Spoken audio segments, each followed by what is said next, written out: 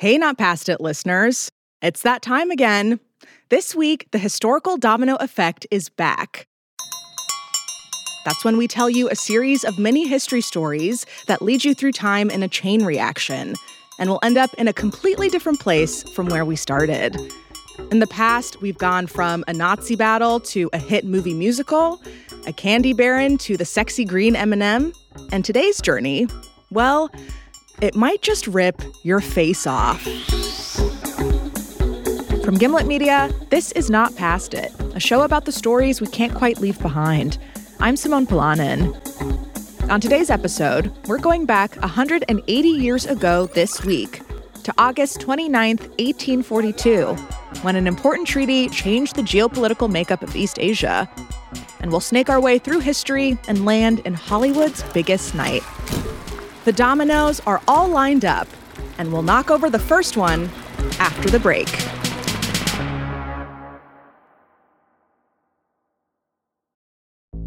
There's no better feeling than a personal win, and the State Farm Personal Price Plan can help you do just that. Talk to a State Farm agent today to learn how you can bundle and save with the Personal Price Plan. Like a good neighbor, State Farm is there. Prices are based on rating plans that vary by state. Coverage options are selected by the customer. Availability, amount of discounts and savings, and eligibility vary by state. When you need mealtime inspiration, it's worth shopping Kroger, where you'll find over 30,000 mouth-watering choices that excite your inner foodie. And no matter what tasty choice you make, you'll enjoy our everyday low prices, plus extra ways to save, like digital coupons worth over $600 each week. You can also save up to $1 off per gallon at the pump with fuel points. More savings and more inspiring flavors make shopping Kroger worth it every time. Kroger, fresh for everyone. Fuel restrictions apply. Another day is here, and you're ready for it. What to wear? Check. Breakfast, lunch, and dinner? Check. Planning for what's next and how to save for it? That's where Bank of America can help. For your financial to-dos, Bank of America has experts ready to help get you closer to your goals. Get started at one of our local financial centers or 24/7 in our mobile banking app. Find a location near you at bankofamerica.com/talktous. What would you like the power to do? Mobile banking requires downloading the app and is only available for select devices. Message and data rates may apply. Bank of America N.A., member FDIC. How are you doing today, Alyssa? I'm all right. How are you? I'm doing okay. Today, we are going on a winding journey from sea to shining sea. Okay, the seas aren't so shiny, but we will be traveling a bit. And embarking with me on today's History Domino journey is Vox film critic and culture reporter, Alyssa Wilkinson. Thanks. It's great to be here. I imagine you watch a lot of movies, or always watching movies. Yes, very much. Curious, is there anything that you've seen lately that you've been really into? Well, August is a bit of a dead zone, but also this summer I've been thinking a lot about how many movies feel like they're maximalist. So like Everything, Everywhere, All at Once, or even I think Baz Luhrmann's Elvis is a kind of broken movie, but it has its charms. And most of its charms are that it goes really hard. And there's a lot of movies like that. I just like that. I think that's great. Nice. Well, this may become relevant a little bit later in our journey. Okay. But first, this is a history podcast. So we are going to get into some history. Okay. Are you ready? I am ready. I love history. Let's go. Well, we're starting our journey with a major war between Great Britain and China. Before we get to that first domino, we need a little backstory on the relationship between these two countries. And for that, we're going to 1839 on the South China Sea. Ooh. So this war between China and Great Britain, it's a naval war with cannons, men falling overboard. And part of why they're fighting is because of trade. And there's one Chinese commodity in particular that Britain cannot get enough of. Now, Alyssa, what do you think that could be? Oh. And I'll give you a clue. It's something they both have in common. I mean, the answer that springs to mind immediately is tea. Was it tea? That is correct, yes. Okay, good. It's all about tea. The British are known for loving their cuppa. Mm-hmm. They're also after silk and porcelain. So this war is happening in the early 1800s. And for the past 200 years, Great Britain had been growing their empire with colonies like India, the Pacific Islands, the so-called New World. So, they're used to being the big guys on top, so to speak. But when it came to trade with China, that actually wasn't the case. So China had become a booming agricultural economy. And one of their major cash crops was, like we said, tea. And they knew how valuable that tea was. They would pretty much only accept silver in exchange for it. And they would only let Westerners trade into one port. So China's in this position of power when it comes to trade. So it was really expensive for the British to buy tea and other goods from China. In the 1700s, British merchants tried to come up with like a clever way to make some cash, and clever is in very heavy quotes here. They needed something that would make the Chinese dependent on them, something that would flip the switch back in their favor. So British traders started selling a product of their own to China. Now, do you have an inkling as to what that may be? And now remember, Great Britain has an entire empire at their disposal, if that's any clue. Goodness. Gosh, I don't know. I don't even know what would you sell? I'm coming. Everything that's running through my head is a British food that I know can't be right. Clotted cream. Yeah, they got the Chinese hooked on clotted cream. I mean, it's good stuff. Not quite. The product that they start pushing in China is opium. Oh, well, yeah. A little more addictive than clotted cream, perhaps. Yeah, that you can get hooked on that. Yeah, so Britain starts smuggling opium grown in India to China. Right. And Great Britain, as a result, starts raking in the profits. So it's kind of like an addiction trade, opium for tea. Similar levels of addictiveness. Yeah, on the same level, yeah. Now, obviously, China is not on board with this, and this tension escalates, which brings us back to the South China Sea, where British and Chinese ships are battling it out. And this war becomes known as the First Opium War. It lasted 3 years and saw Great Britain occupy the major city of Nanjing and destroy several Chinese forts and ships. The British, powered by their steamships and their superior technology, they easily beat the Chinese. Some 20,000 Chinese soldiers were killed or wounded, while the British only had a couple hundred casualties. Oof. So it's very uneven. Very lopsided. And the war ultimately comes to an end in 1842 when Chinese and British officials sign a resolution treaty called the Treaty of Nanjing. Okay. Now you know the deal between Great Britain and China. And that brings us to our first domino.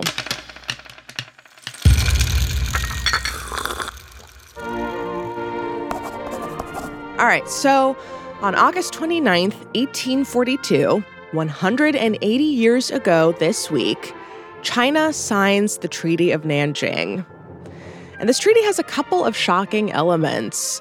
Britain made China pay reparations. They also made China open up multiple ports to Western trade that had previously been closed, again, trying to reverse this balance of power in their trade relationship. Mm-hmm. And so, all the control that China once had, they lose that.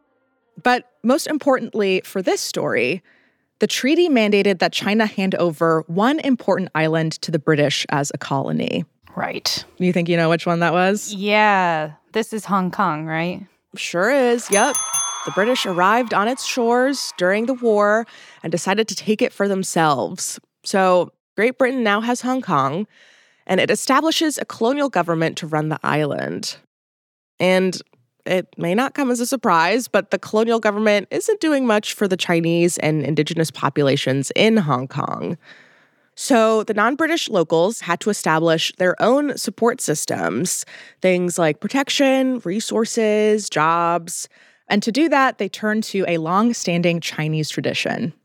So in mainland China, going back hundreds of years, there had been these secret societies or mutual aid associations. like groups of families or neighborhoods that would band together, to offer social and economic support to each other. And back then, they were called triads. Alyssa, is that term familiar to you? I mean, I usually think of that as just three things together. So not in this context, I guess. Gotcha. Yeah. Well, let me tell you what the triads in Hong Kong were all about. So in the late 1800s, while Hong Kong was developing into this Western city under British rule, triads stepped in to fill the void that the cops and the colonial government left. And one of the big things these triads were doing is they helped people find jobs. So, for example, this one triad called Yi An was acting like a labor union, collecting fees, making sure people got paid, that sort of thing. But while triads were helping citizens of Hong Kong find jobs, they were also doing this other thing to make money. Now, if you were in this position, what do you think you would turn to? What new lines of revenue are you going to open up? I'm thinking right now about all the organized crime movies I've ever seen. Yeah, I mean, what are they doing? They're doing illegal trade. They're providing protection. They're maybe helping people get work or all of those kinds of things. Yeah, you are so on point. That is exactly right. Movies have treated me well. The triads, they start to get a little riskier. They go from these like neighborhood organizations to organized crime, dabble in drugs, prostitution, racketeering, the greatest hits. Greatest hits. The thing is, the British colonial police force, they're aware of what's going on with the triads. The police just aren't very effective. They're more concerned about other stuff like, protecting free trade for the British. However, every once in a while, they would arrest a drug dealer or the head of a brothel to sort of keep up appearances. Which brings us to our second domino.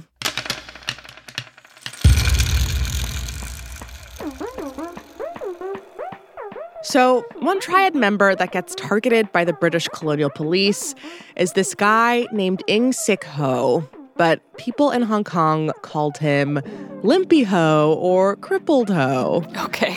Yeah, not particularly PC, but... No, but descriptive. Yeah, very specific. He got the name because he walked with a limp after getting injured in a street fight as a teenager. So this is, real tough guy stuff. Okay. And Limpy's, doing crimes, selling heroin, a bit of a callback to the opium. And he's having run-ins with the cops. Now, at this point, the relationship between the triads and the colonial police has been entrenched in Hong Kong for decades. And in 1960, Limpy gets arrested. But once he gets out of jail, his drug dealing operation gets even bigger. Okay. He joined forces with another triad guy, and the two of them established a new, very successful heroin operation. Cash started really flowing in. Limpy Ho rose to the top, and eventually he became one of the most notorious triad bosses in Hong Kong's history. Okay. Yeah, doing quite well for himself. People speculate he was in control of over 1,000 foot soldiers. And he was making a ton of money. Today's equivalent of around $250 million a year. He invested in a bunch of real estate, hotels, that kind of thing. You can kind of imagine this guy walking around Hong Kong with a big stack of cash in his pocket, kind of like... bulging. An edgy Mr. Monopoly vibe.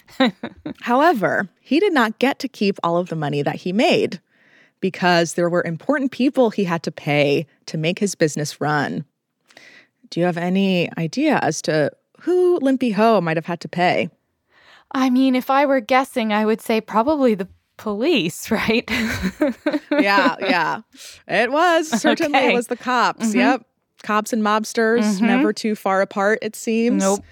The relationships between the triad members and cops were notoriously close, especially with the rank and file officers, many of whom were Hong Kong locals, by the way. And Limpy Ho, giant triad boss that he was, He paid kickbacks to one policeman in particular whose name was Lee Lock. Okay. Yeah, so Lee, he was a Chinese staff sergeant in Hong Kong. He had risen through the ranks really quickly. He was even awarded the Colonial Police Medal from Queen Elizabeth herself. Whoa.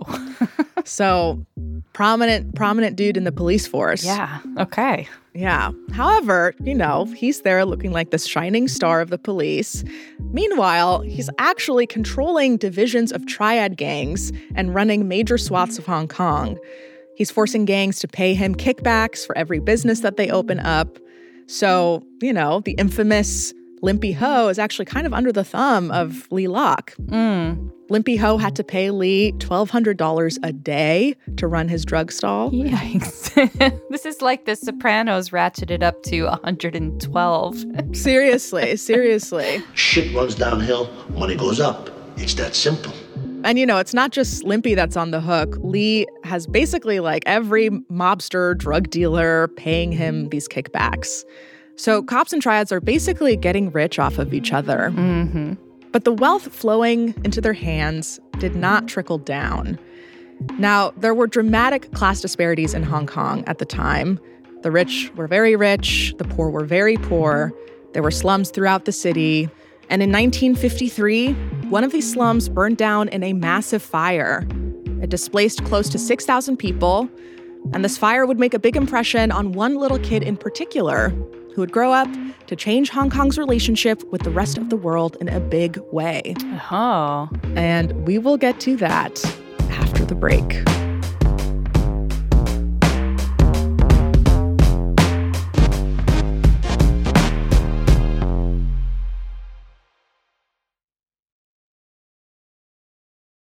Welcome back. Vox film critic and culture reporter Alyssa Wilkinson and I have just made our way from the signing of the Treaty of Nanjing in 1842 to the underhanded dealings between the triads and the cops in the 1960s. All right, so Alyssa, if you remember, when we left off, all this crime and corruption meant that Hong Kong was dealing with widespread poverty. And when a massive fire in the slums left thousands on the streets, there was one kid who was left homeless for the next year of his life. He grew up in the 1950s and 60s, witnessing this triad violence, and it stuck with him. It ended up shaping his career path as a huge movie director in Hong Kong and in the US. And that takes us to domino number 3.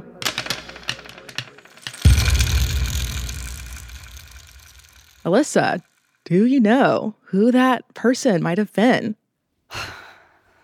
This is where my knowledge tends to break down. There's a lot of interesting directors from that region, but I would love to know who it was specifically. Sure. So that kid grew up to become the famous filmmaker John Woo. Of course. Mm-hmm. Yeah, he started directing movies in the late 60s. Alyssa, how familiar are you with John Woo's work? Well, with his American or his Hollywood work, obviously I've seen, who hasn't seen Face Off, right? But I haven't delved into a lot of his work from Hong Kong. But obviously he's the most famous. He's the one that people think of. Yeah, Face Off, truly a classic. Yeah, that is cinema right there. Yeah. And we are getting there. We will unpack Face Off.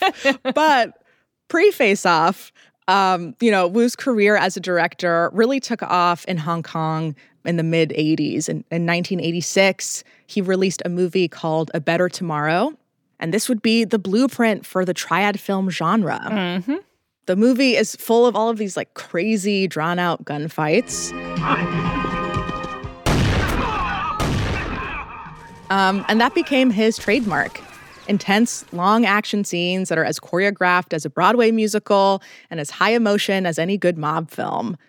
And actually, one of John Woo's most famous setups is kind of like that Spider-Man meme where each guy is pointing a gun at someone and each guy also has a gun pointed at them. He does that in a bunch of his movies, specifically Face Off and The Killer. Mm-hmm. And fun fact, John Woo's style ended up inspiring a lot of Hollywood directors, most notably Quentin Tarantino. Huge fan. I mean, you see it all over his work. Mm-hmm. Okay, so after John Woo directed A Better Tomorrow, his name was on the map. He was doing his thing, and one of his biggest blockbusters came out in 1997. It's an American movie with perhaps one of the greatest story premises of all time. We've kind of covered this already, but do you know which movie I'm talking about? This must be Face Off. It sure is. Face Off. A bananas film with a bananas premise. Yes. And that takes us to domino number 4.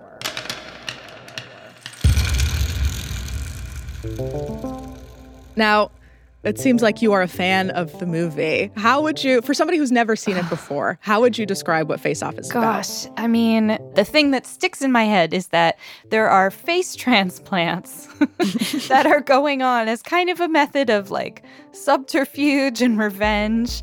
And it's Nick Cage and John Travolta, which is just like a pairing for the ages. And, there's sort of this moment where someone says, I'm just going to take his face off. And so you always know you're watching a good movie when someone says the title of the movie in the movie. I'd like to take his face off. But the fact that this is accompanied by face transplant procedures is just a chef's kiss. It's a great bananas movie to watch. Yeah. Well, that's like a perfect description. I mean, who cares about the details, right? That's beside the point. We're here for the faces. I've been chasing this guy ever since I joined the force. And now after all this time, I finally figured out a way to trap him. I will become him. Yeah, so that is incredible line reading there from John Travolta. Iconic role.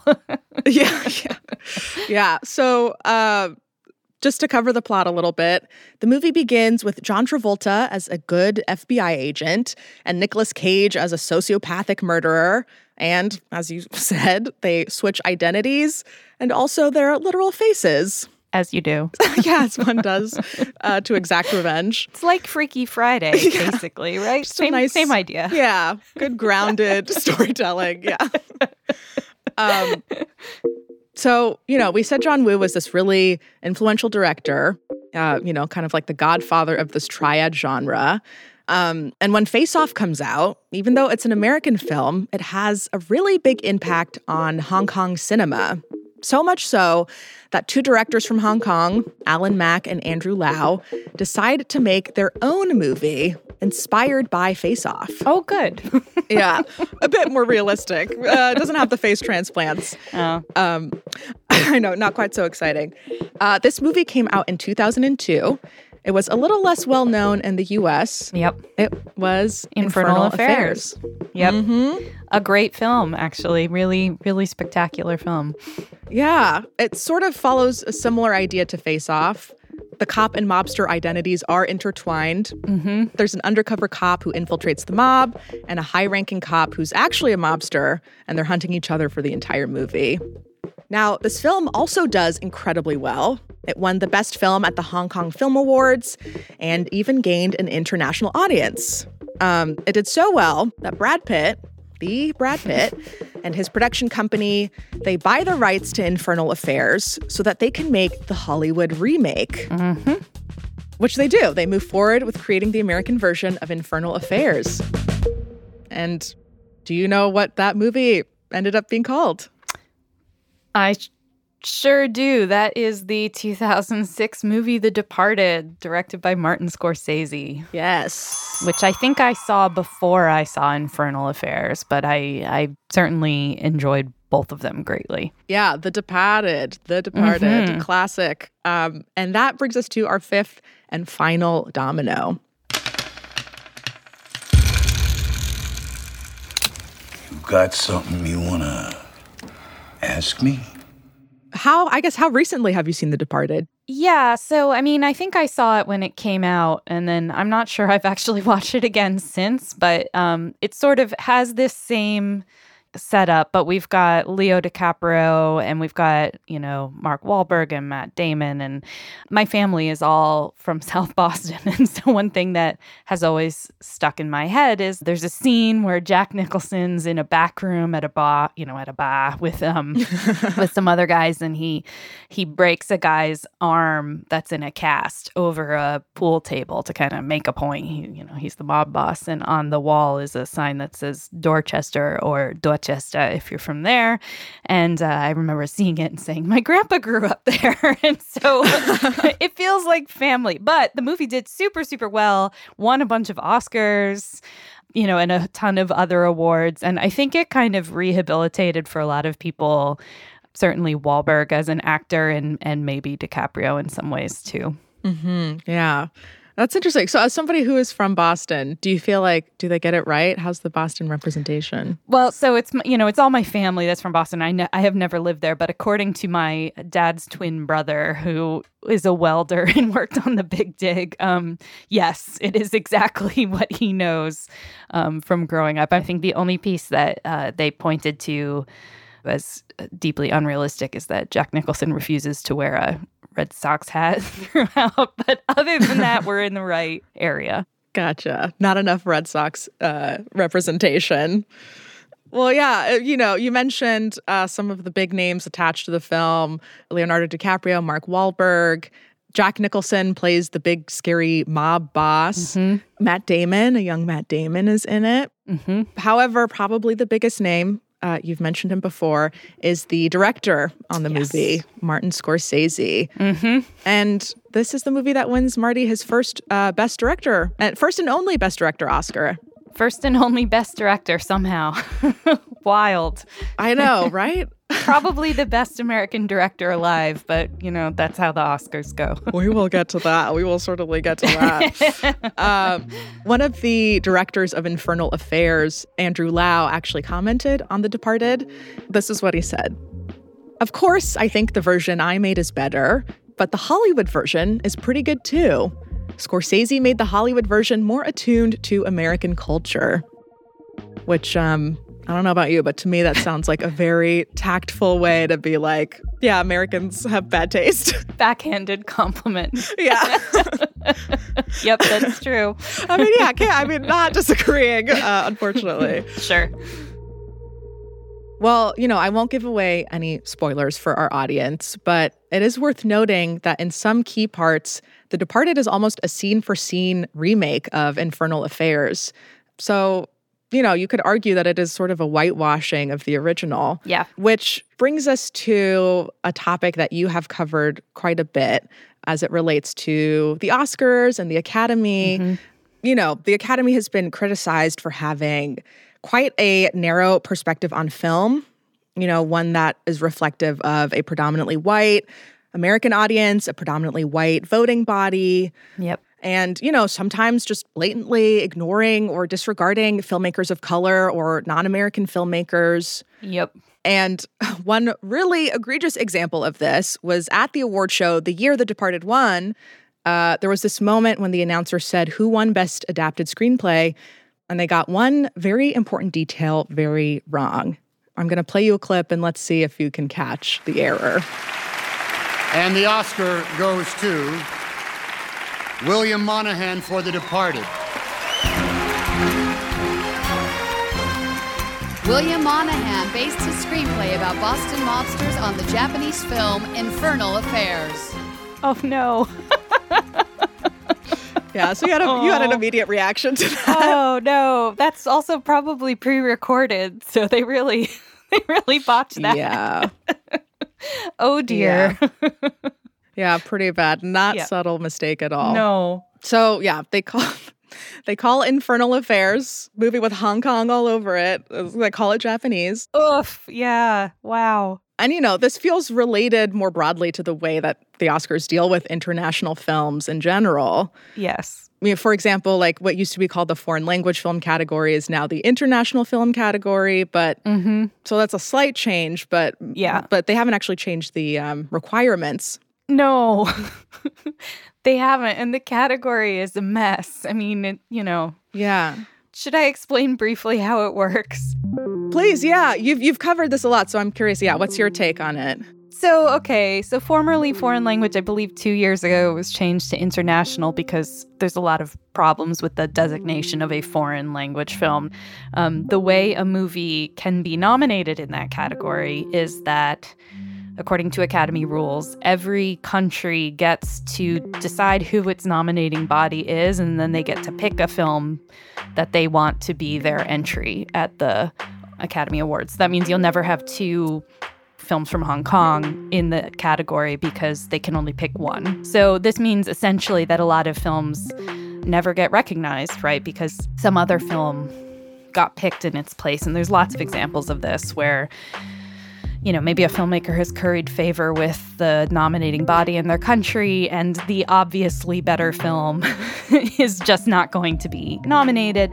And then there's this long list, and then the Academy voters kind of winnow it down to 5 and then pick among the 5.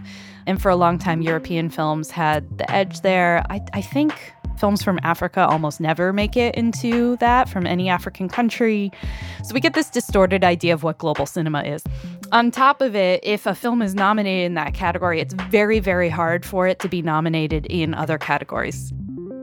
Yeah, you know, it's interesting. I've always wondered, you know, even before the name change about, you know, foreign film, international film, that category, because like, I don't know, you see films from England or Australia get nominated in other categories sometimes. So it's like, what is a foreign film? Is it the country it's from? Is it the language? I don't know. It just doesn't feel consistent.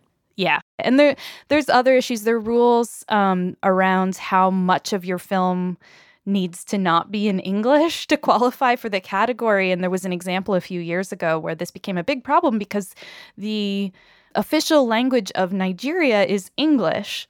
And the film that Nigeria picked to represent it was in English, and it was disqualified from the category, even though it was a Nigerian film. You know, it's just sort of like oddly, there's like all this colonialist baggage that happens. The Oscars are almost 100 years old now, and they're like deeply provincial when you look into it. Yeah. These things take time, sure, but it really comes down to, do the Oscars want to be about all movies, rewarding all movies, which it seems like they kind of do, or are they purely about American film, in which case, what are we doing with these categories? Yeah. I don't know. Maybe the Oscars just need a dramatic makeover. You know, it's time. Get it together, y'all. Well, Alyssa, we have come to the end of our domino journey. It has been a long and winding road from British political colonialism in China to American cultural colonialism in Hollywood.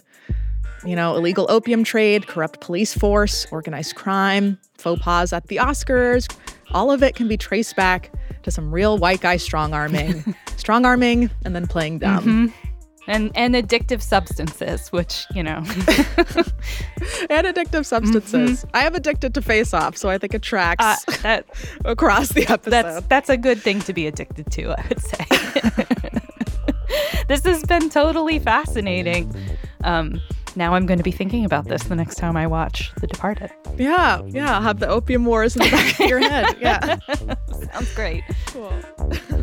Thank you so much for joining us.